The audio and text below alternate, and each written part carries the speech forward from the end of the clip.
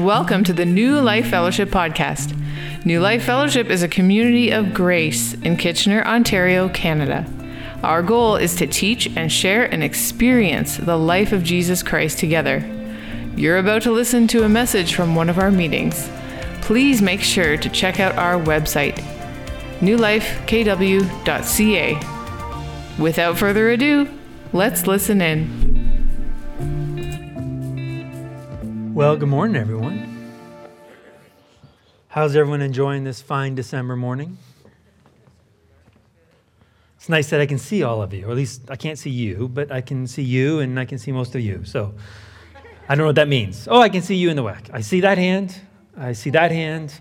Wow, we're doing really great. All these people coming to the faith. So, well, I thought this morning we'd start with a bit of a joke. So it's not very theologically correct, but adds to the humor of it. So, old man was on his deathbed, and he wanted badly to take all of his money with him. So he called his priest, his doctor, and his lawyer to his bedside, and he gave each of them $30,000 of cash. And he says, I'm going to give this money to you in trust that you will bring it to my funeral and that you would put it in my coffin so I could take money with me. So at the funeral, each man put an envelope into the coffin. Riding away in the limousine afterwards, the priest suddenly broke out into tears and confessed that he'd only put $20,000 into the envelope because they needed $10,000 for the church. And then, well, since we're confiding in each other, the doctor said, well, I only put $10,000 in the envelope because I needed a new machine for the hospital that cost $20,000. And the lawyer, he looks at each of them and he says, I'm appalled by you guys. I made sure that my personal check had $30,000 in that envelope. Doesn't get cashed. I have to explain the joke, but anyways. It's an appropriate joke. It may not be a funny joke, but it's an appropriate joke for this morning because of the passage we're going to look at. And so I kind of want to start with what the theme of this passage is. And the theme is basically this, is do what is good to help those who are in need. And so as we're going to work through this passage, we're going to see that those two words, good and need, show up in each of these verses. And essentially, that's what the passage is about, is basically doing what's right, doing the good thing to help those who are struggling, those who need the help. And so with a nod to the director, Spike Lee, our message this morning is what we call do the right thing. So before we get into that, I think it's important to remember the context again, because I think sometimes the danger is when you zoom in on a passage so much, you kind of lose sight of the overall bigger picture of it, the bigger context of it. And so if we remember, our passage really began in verse 17, where Paul opens up this idea about now learning to walk and live in a new way. Now, how are we to live as children of God? And so he's now not giving a list of 10 commandments, part 2. It's not another to-do list of what needs to happen. Instead, what he's trying to do is he's trying to stress the kind of behaviors that fit and match who we are. And I'm stressing that point because unfortunately this morning right now, there are too many churches across Canada and the US and really across the world where that's what's happening. Where right now Christians are sitting under some teaching where they're hearing a list of rules and laws and expectations and most often being beat up because they're not measuring up to that. And that's not what's happening. And the reality is the reason for that is because Jesus did way more than just forgive our sins so that we can now try harder by trying to follow another set of laws, to follow another set of rules. Something else has happened. And so it's not my job as a pastor trying to control your behavior. It's not my role. It's not my place. It's not for any pastor's job. That's the role of the Holy Spirit to direct and to lead and to guide us. What my job as a pastor is simply to inform you and I of who we are and what implications what that has on us. And you see, that's I think what we fail to understand is what has God accomplished? What has he accomplished on the cross? And the reality is he's done so much more than we could imagine on that cross. See, for example, I think most times we only hear is that, well, that's where Jesus died. That's where we were forgiven. And that's true, but more happened on that cross. Specifically, more happened to you and I. So what happened to you and I? Go ahead and shout out some answers of what happened to you and I on that cross. Forgiven. We are forgiven. What else? Redeemed. What else? Righteousness. Anyone on the wings? Who said that? We died. We were crucified with Christ on the cross. And that old self no longer lives, but we're now a new person. And we talk a lot about that here at New Life Fellowship, and that's by design. That's intentional, because I think that's the most underreported truth of the New Testament. But the implications of that is so profound, because what it's done is it's actually changed who you and I are. So let's just take a moment and reflect, and please don't tune me out because you hear it so much. Allow this truth to hit you again brand new in a new way, because you're not just a sinner that's forgiven, that's going about life day in, day out. God crucified the sinner and he removed the sinner. They're gone. Now you and I are a brand new creation. We're someone different. And so now what's happening is the Holy Spirit is simply, he's catching us up to this thinking. He's catching us up to who we are now in him. And so we're beginning to reject the lies that we're unwanted, the lies that we don't belong, we don't fit in, we're not loved or lovable, we're not good enough, or we're too much of a mess. All of those lies are being jettisoned. We're rejecting those lies as we embrace the truth, as we embrace what God's telling us about who we are, that we're not who we used to be. We're a new person with a brand new heart. And that heart is good. That heart is pure. That you've been approved. That you're not just loved, but you're actually lovable. And that you're not just accepted, but you're actually wanted, that Christ likes you, and he cherishes you. You're important to him. That's who we are. And so in light of this incredible transformation, what Paul's doing is he's now writing to us, his readers, and he's instructing us now as how we are to live in light of all that. And so he said, think about it in terms of as these commands as being like garments of clothing.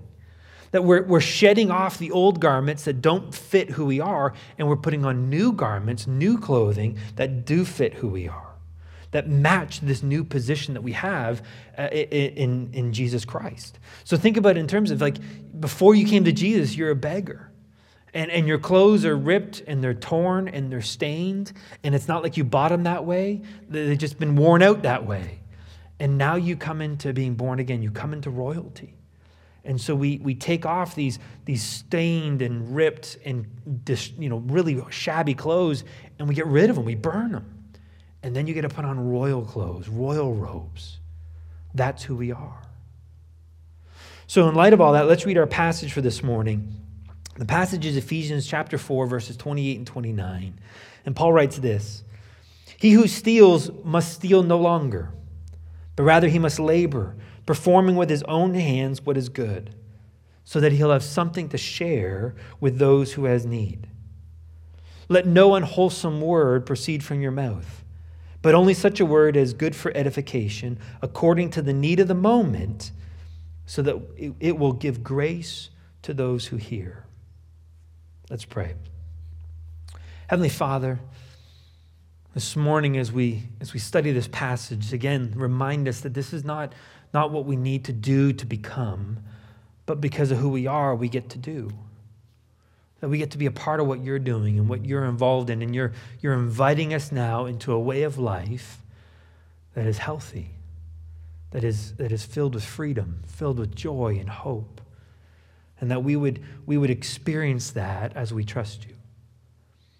So we're going to allow you, Holy Spirit, to be the teacher, because you're a far better teacher than anyone else here. And so speak to each of our hearts, each of our spirits, and minister life to us this morning. In your name we pray, amen. Well, maybe it's the engineer in me, but whenever I come to a passage, I love to see the structure of the passage. I love to see how did the writer kind of logically arrange everything. And I think that's especially the case in Paul's writings. He had a very logical mind, and so he kind of plans things out in a very logical way. And so what we're going to see is that he's going to start with a negative command, followed by a positive command that's contrasted with that negative command. And then he's going to conclude with the motivation behind the command. So that's sort of the overall structure, a very smart structure if you ask me. And so our passage this morning, verses 28 and 29, are actually the third and fourth commands of the passage. See, really the passage, like we said, began in verse 17, and he contrasts it with how the Gentiles, how the unbelievers live. And then in verse 22 to 24, he described the transformation that we talked about earlier. And then he led to the first command. And that first command, verse 25, was don't speak falsely. It was about speaking with integrity, living with integrity. And so the negative was don't speak negative or falsely. And the positive was, but speak truth. Speak with integrity. And the reason, the motivation was because we're one body. We need one another. We need that encouragement. And then in verses 26 and 27, he's going to talk about anger. But here he flips it, and he starts with the positive before the negative. And I thought that was interesting because I wonder if it was trying to stress something. Because the positive here is be angry. And we spent some weeks looking at that and the value and the importance of anger and emotions and not stifling them, not ignoring them, but allowing ourselves to be angry, the positive. But the negative was, but don't sin out of that anger. Don't let it control you in an unhealthy way. And the motivation was so that we don't allow the enemy to have a foothold or an opportunity in our lives. And now in verse 28, Paul gives us the command that says to no longer steal, the negative, but instead to work hard, the positive, so we have something to share. That's our motivation. So let's kind of break down the passage a bit more. The Greek word here for steal is the word klepto. How many people are familiar with that word? You might have jokingly called someone else a klepto, or you've been called a klepto maybe, right? It's where we get the word kleptomaniac from. And it's that it means to steal. And essentially stealing is where we're taking something from someone else to get what we want without having to pay the cost for it. Isn't that it, basically? I mean, it's very selfish, it's fraudulent, it's destructive, and it always has a cost to someone. It always leaves a cost to everyone involved. And the reality is, it's this idea of theft and stealing is common in virtually every single culture. And maybe even more common in some cultures than others. But here are some examples. I mean, some simple ones like pickpocketing or shoplifting or robbing a bank, mugging little old ladies, those poor little old ladies, right? Mugging them. Ponzi schemes, right? These scams, especially when CRA is calling. By the way, if CRA calls and needs you to pay off the debt with gift cards, hang up. All right? I promise you, just hang up. Corruption that happens with bribes. And this we see in all kinds of countries, all over the world, probably in every country to some degree. Or people who cook the books so they don't have to pay the right amount of taxes. Or where others embezzle money from a company, or hiding money from a spouse. Insurance fraud. I had this opportunity this week. I was on Tuesday when that storm hit, I was sitting at a traffic light when someone came and hit me from behind and smashed my car up a little bit, and so now I got a little rental. And I remember having the thought, my neck's a little sore. Maybe we can do a little bit of a scam here. Now, I didn't do it, and I'm not going to do it, but that was an opportunity, right? And so that we have those opportunities. Other forms of theft might be not paying a fair wage to an employee. Or on the other side of it, time theft. Where basically, and this is a growing trend right now with COVID and so many people working from home, where you punch in at 8 and you punch out at 5, but you don't put in a full day's work in between. Or people where they game the system. Where they just find these ways, these loopholes to kind of take advantage of things. So for example, maybe someone doesn't pay their rent. And they know that they can get away with it because it'll take 2 or 3 months before they'll actually be able to do anything, and then it has to go to the tenant board, and then that drags out for a little while. And they might be able to drag it out for 6, 7, 8 months and never pay a rent. And then they go off somewhere else, and then they just do the same thing for a while. And so they're cheating, they're gaming the system. These are just some of the examples, and there's so many more that go into this idea of stealing. And again, I want you to see it's widespread amongst every culture. Now, it's interesting, I think, to do a little comparison of this passage to different translations. So the King James Version, they translated verse 28 with, let him that stole.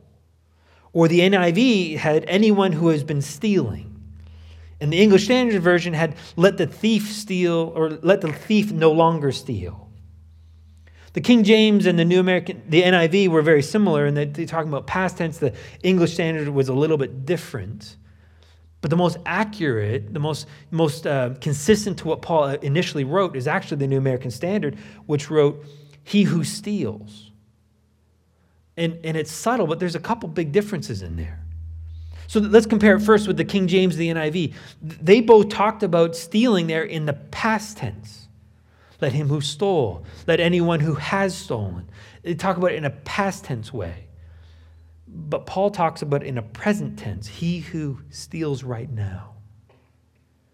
You see, I think that's important because often I get asked by people as well, can Christians still struggle with sin? And they often look at their own lives and say, maybe I'm not saved. I mean, if I'm struggling with this sin, maybe it's because I'm not actually saved. And maybe that's my problem. And so they start to wonder, if I've repented, shouldn't I never sin again? And the reality is that's not the case. Let's start actually understand the word repentance. See, typically what's been taught about repentance is this idea of stopping an action and turning 180 degrees and going the other way. And it's an interesting word picture, but it's not actually what the word means. The word repentance, by the way, is a horrible English word. It might possibly be the worst word in the entire Bible. Keep in mind that the English word repentance is not necessarily the Greek word. So the English word repentance is really a combination of two words, re and penance. And what's penance? It's some kind of a penalty, right? It's some kind of a self-imposed punishment that you do. So in our Catholic friends, they would often have penance where they do some kind of a sin, and then the priest would tell, go say 300 Hail Marys or pray the rosary so many times or give to the poor or do something in order as a punishment, as a penalty, in order for you to be forgiven. So repentance is basically to do it over and over and over again. What a horrible idea that is, because it completely negates what Jesus has done on the cross. That his sacrifice, his death on the cross, has taken care of everything. It's gone. There's no need for you and I to do any kind of penance at all. So the word repentance or repentance is completely unbiblical. So what does the word actually mean? Well, the Greek word is metamoinai. I'm pretty sure I didn't pronounce that one right either. But basically what it means is it means to change your mind, to change your thinking. And basically, that's what happened at the moment of salvation. You see, before you were saved, your thinking was, I can be my own savior. Now, you may not have thought about it in those direct terms, but basically, you didn't think you needed anyone else to save you, or you thought you could clean up your own act, and you could do enough good things. And you came to a point where you concluded and you discovered that there is nothing you could do to save yourself, that you needed a savior. You needed someone to rescue you, and that person had to be Jesus. You changed your mind that you would be your own God, that you would be in charge, and you would say, God, you're going to be my God. Jesus, you're my Lord. You're the one now in charge. That's what repentance is. And we all did that at that moment of salvation. And so that repentance happens within our soul, but it doesn't necessarily magically change all of our actions. It didn't magically change all of our thinking in terms of how we see ourselves and how we see God. That's how God's working in us. And so what's happening now is we're beginning to mature, we're beginning to grow, and we're beginning to make better and healthier decisions. Here's a couple of examples. There are two very high-profile celebrity Christians, Kanye West and Justin Bieber. Anyone heard of them? Anyone? So I remember when they were saved and they, Justin Bieber recommitted his life to Jesus and because he grew up in a Christian home and Kanye West came out and he recognized Jesus as Lord, and there was all kinds of fanfare and excitement about that and what that might mean. But then you look at some of their choices, some of their lifestyle choices, and think that doesn't quite add up. And it was almost like we expected that at that moment of salvation that they would immediately have perfect maturity. Well, was that true of anybody in here other than Jeremy? That laughter's saying something, Jeremy. I don't know. I don't know what that means, but it's saying something, right? Of course not, right? None of us magically immediately had this perfect behavior all the time. Instead, they are growing in their faith. They're maturing in their faith, much like is happening in you and I. What that means is, as believers, as Christians, you and I can struggle with all kinds of sins and still be saved. Whether that be alcohol, whether that be drugs, whether that be pornography or lying or cheering on the Ottawa Senators, using iPhones even, and in this passage right now, even stealing. You can struggle with all of that and still be a Christian. Which I think leads us to the next significant point of how Paul wrote this. Remember, the ESV version wrote it to the thief who steals. Let him steal no more.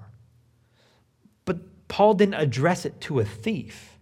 Paul doesn't call out a thief. Instead, he says to the one who steals, let him steal no more. See, the significance is the ESV made your behavior define who you are, your identity. But that's not how it works. That's not what God's doing. That's not what Paul's saying. Your behavior doesn't define who you are. But when you begin to understand who you are, it will begin to influence and define your behavior. Let me illustrate to you this way. I want you to think about a river, right? A river has an upstream and a downstream to it. The upstream of the river is our identity in Christ, who we are in Jesus. And the downstream is the behavior. Now, sadly, what can happen downstream is people can throw some pollution into the river. It can dirty up the water. Maybe they throw in some sewage or throw in some waste or some bad treatment water, all kinds of things. But they pollute downstream of that river. But polluting the downstream, does it impact the upstream? No. Even as polluted as the downstream is, it will never pollute what's upstream. As rotten as your behavior is, it will never impact your identity. But here's what's beautiful. The more we understand who we are in Jesus, the more we understand who Jesus is in us, it begins to lead us to live differently. It leads us to healthy choices. And now that river runs clean. And downstream begins to run clean. And so that's what Paul's telling us now. In light of who you are upstream, new creations, let's live congruent. Let's live proper to that, which means let's steal no longer. And so he gives us that negative command to then contrast it with the positive command. And the positive command he gives us is basically, instead of cheating and looking for the shortcut to game the system and profit off of other people's hard work, instead you and I are to labor. We're to work hard with our own hands to produce something that is good. The word here for labor means basically to work hard to the point of tiredness.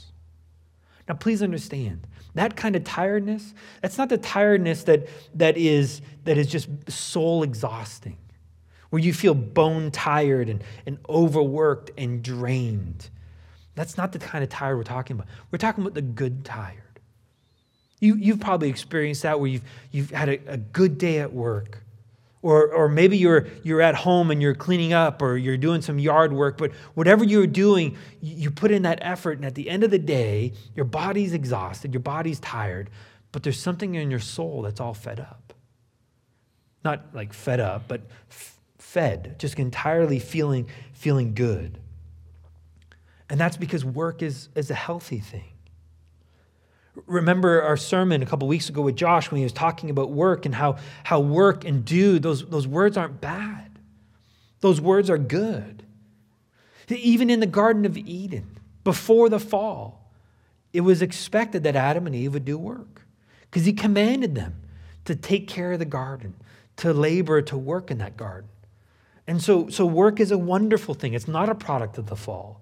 We're not expected to only put in a 10-hour work week and get by on all that. We're called to work. Work is a gift. To be able to do something is a gift. In fact, Ephesians 2:10 tells us that we're created for these good works. We're created to do these things because these good works, they're a unique adventure that you and I get to go on a journey with God. These works are things that God's calling us to do, trusting in Him together. Because it's through that unique adventure, through those works, that we're going to get to know Him in a deeper way. And again, there's this great satisfaction that comes from doing what's right. It's often been said that the best cure for poverty is a job. And essentially that's what Paul's reminding us here. That we're not going to take the shortcut. We're not going to try to find the quick hack to skate by with the least amount of work possible. It's putting in the work that the job requires. Proverbs 28 and verse 19 puts it this way. It says, he who tills his land will have plenty of food. If you put in the work, you'll have plenty of food. But he who follows empty pursuits will have poverty and plenty. And that's the reality. When we're cheating the system, when we're stealing, when we're practicing those things, we're following empty pursuits, and eventually it will catch up to us. The phrase here, just so we're clear though, Paul goes on to say to work hard with our hands. I want to make clear, it's not limited to a trade like construction or auto mechanics. And so that's not what he's saying, that we have to go into a trade, although I will say that our society has not valued trades the way it should. That somehow working in an office is more superior to plumbing or construction or a factory job. And the reality is all are important. All have their place. So Paul's comment isn't the kind of work you do. It's rather that the work that we do is honest. That you put in an honest day's work, an honest day's effort in order that, again, he's contrasting it with stealing. That's the contrast here. And then he stresses the need for that. So he summarizes it in the motivation. He says that we're to work with our own hands what is good so that he will have something to share with one who has need.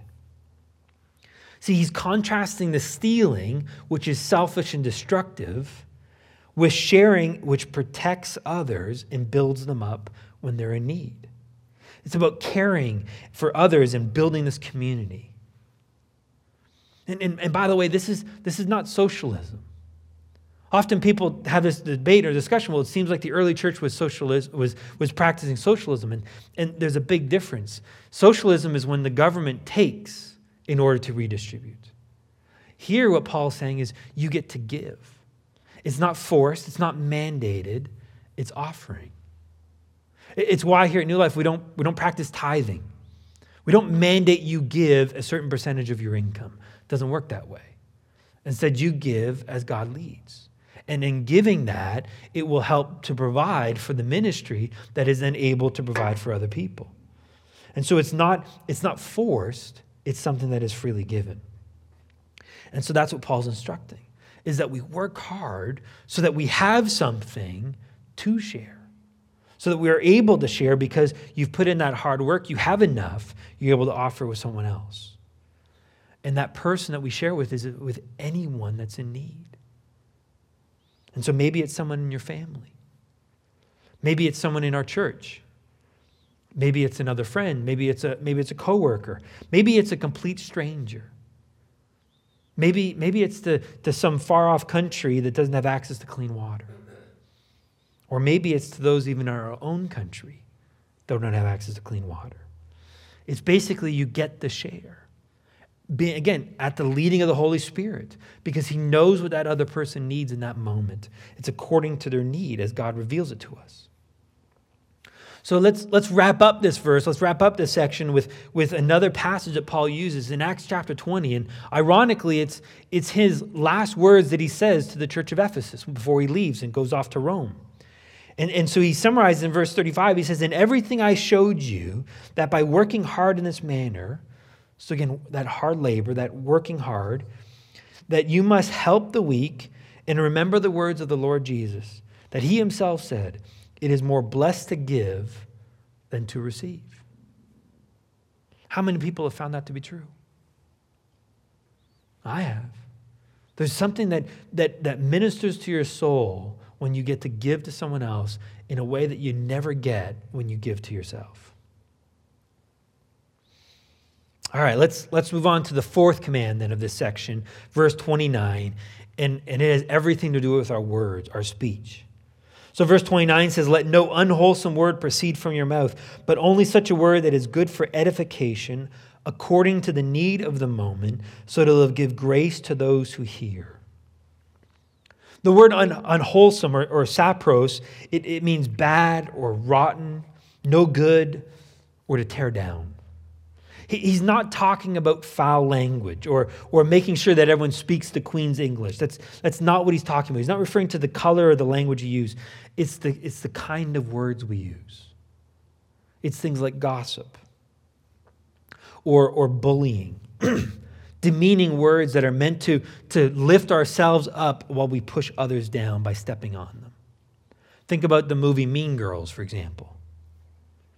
They're angry words that's used in a fight to win an argument, to hurt someone else because I'm hurting. It's words that cut, that criticize, name-calling. Right now, there's a growing trend in our society to call a woman, especially if she's white and she's acting in an immature way or a selfish way, to call her a Karen. And please understand, unless that person's name is Karen, please don't do that. Please don't call someone Karen that way. It's meant to shame. It's meant to cut down. It's meant to demean. It's just meant to be cruel. And that's the sort of thing that Paul's calling out. That's the thing that Paul's speaking against. That we're not meant to shame people with our words. We're not meant to tear them down. We're meant to build them up. Let me share with you one of the most powerful bits of wisdom in the entire book of Proverbs. It's Proverbs 18:21, and it says, "Death and life are in the power of the tongue, and those who love it will eat its fruit." This is such a powerful proverb. If you can, maybe consider tattooing it on the inside of your eyelids, because it's just such a powerful proverb for what it says. Think about it. Whatever you say will either build up or destroy. Only one of those two options. So think about our relationships. Think about when we speak to a spouse or when we speak to our children. We speak to our friends or our neighbors, to our employees or our boss or our coworkers. Whatever you say will be an influence. That's guaranteed. The question is, do you build them up? Do you encourage them? Do you edify them? Or do you tear them down? Either way, you reap the consequences of what you speak. You reap the consequences of that action. The Apostle James has a longer commentary on the danger of the tongue when it's not controlled by the Holy Spirit. And for the most part, I'm just going to read it because I think it's just so powerful. It's going to speak for itself. But you may want to reread this passage when you go home today or throughout this week and just spend some time on it, because it's just such an important passage. And I think one that speaks to every one of us, no matter where we're at. But in James chapter 3, verse 2, he begins with, "For we all stumble in many ways. If anyone does not stumble in what he says, he is a perfect man like Jeremy, able to bridle the whole body as well. Now, if we put the bits into a horse's mouth so they obey us, we direct their entire body as well. Look at the ships as well. Also, they are so great and are driven by strong winds, are still directed by a very small rudder, wherever the inclination of the pilot desires. So also, the tongue is a small part of the body, and yet it boasts of great things. See how great a forest is set aflame by such a small fire. And the tongue is a fire, the very world of iniquity. The tongue is set among our members as that which defiles the entire body and sets on fire the course of our life and is set on fire by hell. For every species of beasts and birds, of reptiles and creatures of the sea is tamed and has been tamed by the human race. But no one can tame the tongue. It is a restless evil and full of deadly poison. With it we bless our Lord and Father, and with it we curse men who have been made in the likeness of God. From the same mouth come both blessing and cursing. My brethren, these things ought not to be this way. Our words they're not meant to cut people down. They're meant to build them up. And maybe we need to begin to practice that. And the first person you need to practice with is to yourself. Because so easily, so often our words, our curses are really self-word, inward directed. And we need to jettison that. We need to stop that. And we need to begin to edify and build ourselves up in what's true. And what's true is because of the cross again. It's you are new. You're so loved. You're so perfect and accepted in Jesus. Who you are right now. Despite your struggles, despite your failings. And then begin to practice that speaking as we speak to other people. To our neighbors, to our kids, to our spouses, to our parents, to our friends, even to those who are against us. That we can speak words that build up and encourage and edify. Well, here's why he says that, right? Now the positive command we're going to look at here is these words that are good for edification. There's that word good again, the word agathos, and we see it in verse 28 and we see it in verse 29. In verse 28, we're laboring for what is good, for what is right, and now we're going to speak words that are good. We're going to edify and build up for words that are good. And we need to do that for one another. You know, church right now is going through a shift. Every church right now is going through a struggle because of what COVID has caused. It's basically been a disturber. It's changed everything. And what's happening is churches are now they're forced to begin to move away from a Sunday morning focus, which I believe is a good thing. I think it's a great thing that we're getting away from this idea that church is an event that happens on a Sunday morning. It's not. Church is not a building. It's not the temple where we got the German word for church from. That's not what it's referring to. The church is the body of Christ, the ecclesia, the gathering, the coming together of those who call Jesus their Lord and Savior. And so I've said it many times, the church is not an organization, it's an organism. And so the gathering of the believers of Jesus Christ, they come together to experience life in Jesus, to experience it as they offer it to one another. And because of COVID and the current restrictions that we're all facing, churches right now are being forced to move away from that physical building. And what's happening is we're moving more and more online because there's really not much else we can do. It's so restrictive when it comes to getting together. But here's the problem. Church online can never work. Church online on its own, all it risks becoming is a consumer approach where basically we just sit down and we watch church like we would any TV show. And the problem with that is it's really no different than those who would come on a Sunday morning and just sit and watch and consume but not actually participate. And that's not what it's for. Church has to be a participation event. It has to be one where not just a few people minister, but we all minister to one another. And that's why Sunday morning is not what church is about. Church is meant to happen Monday to Saturday more than Sunday morning. There's more opportunities for us to minister to one another throughout the week than there will be when we get together this morning. This morning is simply just a reminder to see each other so that I can see Nikki and Nikki can see me and I can talk with her and find out what's going on in her life. Where I can see Barry and Barry can see me and I can get to know what's going on in his world and he get to know what's going on in mine and we can pray for one another. We can encourage one another.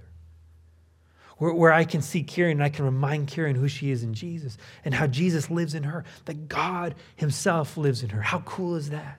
That's Christ in Kieran. And if you haven't met him in Kieran yet, go check him out because Jesus in Kieran is cool. It's amazing.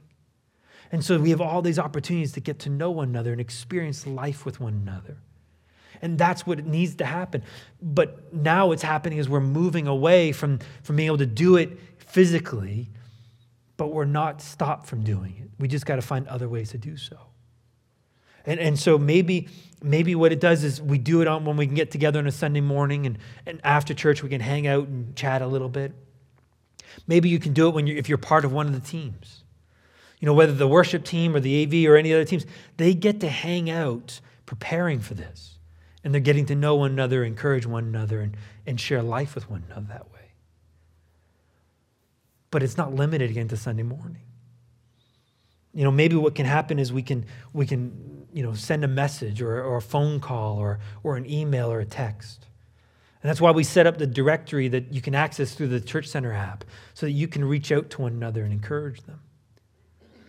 Norm's not here, but we could be able to reach out to Norm still and let him know that God loves him despite him not being here this morning. A little bit less, but still, that's not true. Or maybe we can offer a word of prayer to one another. Maybe what is being offered is something that is really not meant for one person, but meant for the whole church. We've set up a standing principle, and it hasn't been taken advantage of enough, I think. But that's okay. We're slowly becoming a bit more comfortable with being charismatic, maybe. But this idea that God wants to speak not just through the person who gets up here every Sunday morning. That I believe that God has a message that he wants to deliver through any one of us on any given moment. And we call these words of prophecy. And that might sound scary because what we often think prophecy is, that is foretelling the future and what might happen. But words of prophecy are meant to edify, they're meant to encourage, and they're meant to comfort. That's all they are. And maybe God will put something on your heart that you want to now share with the rest of the church.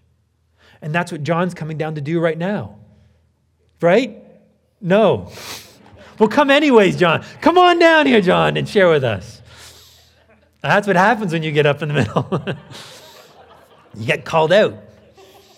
Suddenly you want the lights down now, so I can't call you out as well. But maybe there's a message that you want to share. And if that's the case, by all means, we have an opportunity. We will stop the service and allow you to speak because we believe that God wants to share something through you with the rest of the church. But maybe you don't happen to have that on a Sunday morning, and that's okay because with technology and online, we can do that anytime now. And so I encourage you to maybe go on the Facebook community group and either write out a message or even better, record a video and post it there where we can have words to encourage one another. And I can't stress to you how important it is that we do that because I know on my behalf, I need to hear that. I need to hear from you. I need to hear from Flo and from Sue and what Christ wants to deliver to you guys from me personally. But the rest of the group needs to hear it as well. Ian needs to hear it.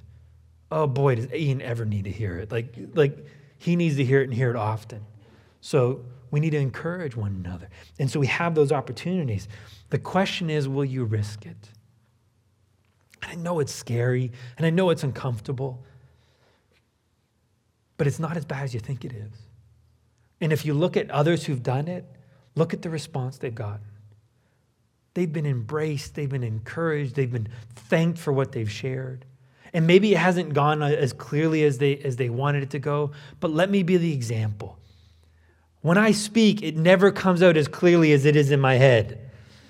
There is something between the head and the mouth that just mixes things up and it doesn't have to be smooth and clean, and that's okay because it's the heart of it that matters. And so we have opportunities to offer that to one another. These words of encouragement.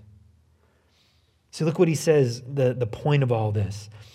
At the end of verse 29, he says, but only such a word that as is good for edification, according to the need of the moment, so that, here's the purpose, here's the reason, the result, it will give grace to those who hear. So just like we saw in verse 28, the word for need, we see it here in verse 29. That these words of edification are for a need. They're required. There's a desperation for it. If we don't hear these words of edification, these words of encouragement, we will be lacking. We will be missing out on something. and you will miss out on the glory that comes by giving to someone else. And so they're important because they provide grace. They provide strength, and they provide comfort, and they provide power, and they provide life and resilience that we need in this moment. Because every one of us is going through a difficult time. And so we need these words to keep us moving forward. We need these words of encouragement to keep us pushing forward. So as we close, let me restate the theme for you. We're called to do what is good to help those who are in need. Just to do the right thing. And maybe even thinking of it even simpler is just doing the right thing, the next right thing. What is required in this moment? And I think if we think of it this way, is that basically the flesh, because remember there's a tension here, or a fight going on between the flesh and the spirit. Both are trying to direct me. The flesh is trying to control me. The Holy Spirit is trying to invite me and lead me. But think of it this way. The flesh, every time it's trying to control me, its outcome will be death. Its outcome will be destruction. Its outcome will tear down and destroy other people. Whereas the Holy Spirit is always going to lead to life and to peace. It's going to lead to encouragement. It's going to lead to support. It's going to lead to building others up. So maybe we can put that little check in our mind. Right? Ask ourselves this question before you do something or before you even say something, and say, is this something that would help build another person up? Or is this something that's going to tear them down? Jesus, what's the right thing to do in this situation? And we ask ourselves that question quickly and then follow Jesus. Trust that Jesus will show us what to say, what to do, even if it's to say nothing or do nothing. Because there is a time where we wait. And we wait for God to move and do what he wants to do. So let me close with a benediction of sorts. And this is from Peter. It's 1 Peter 4, verses 7 to 11. And I think it's such an appropriate passage, not just for what we're looking at, but really for the current time and place we are in history. He says in verse 7, the end of all things is near. Therefore be of sound judgment and sober spirit for the purpose of prayer. Above all, keep fervent in your love for one another, because love covers a multitude of sins. Be hospitable to one another without complaint. As each one has received a special gift, employ it in serving one another as good stewards of the manifold grace of God.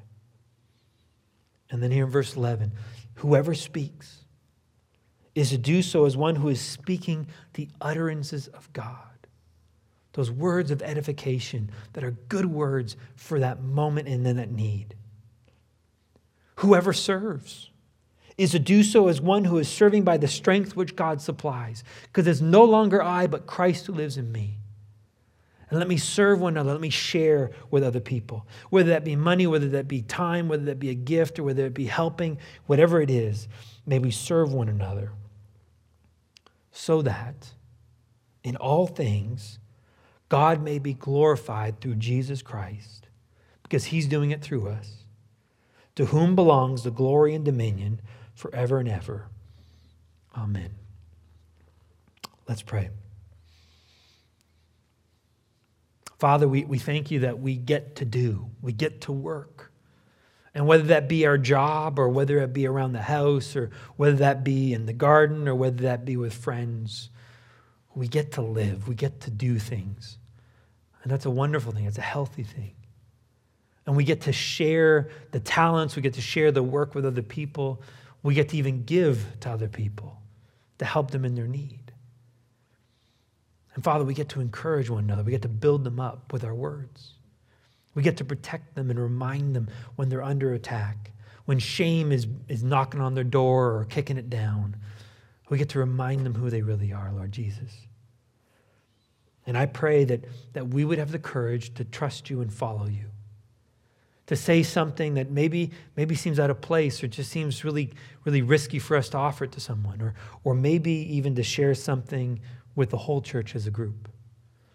That we would trust you and follow you. And that through all that, you would be glorified. Because your life and your light would be shone forth into this very dark world. In your name we pray, amen. You have been listening to the New Life Fellowship podcast. Thanks for joining us. For more great content, please be sure to check out our website, newlifekw.ca, and sign up for our mailing list. Subscribers will receive our The Life in the Apartment ebook that is sure to encourage and bless. Don't forget to follow us on Facebook, Instagram, and subscribe to our YouTube channel to watch the latest services and additional video content. New Life Fellowship is a registered charity that is supported by the giving of partners and friends. All donations will be received. If you would like to donate at newlifekw.ca. Your giving is highly valued and appreciated. You are loved. Take care.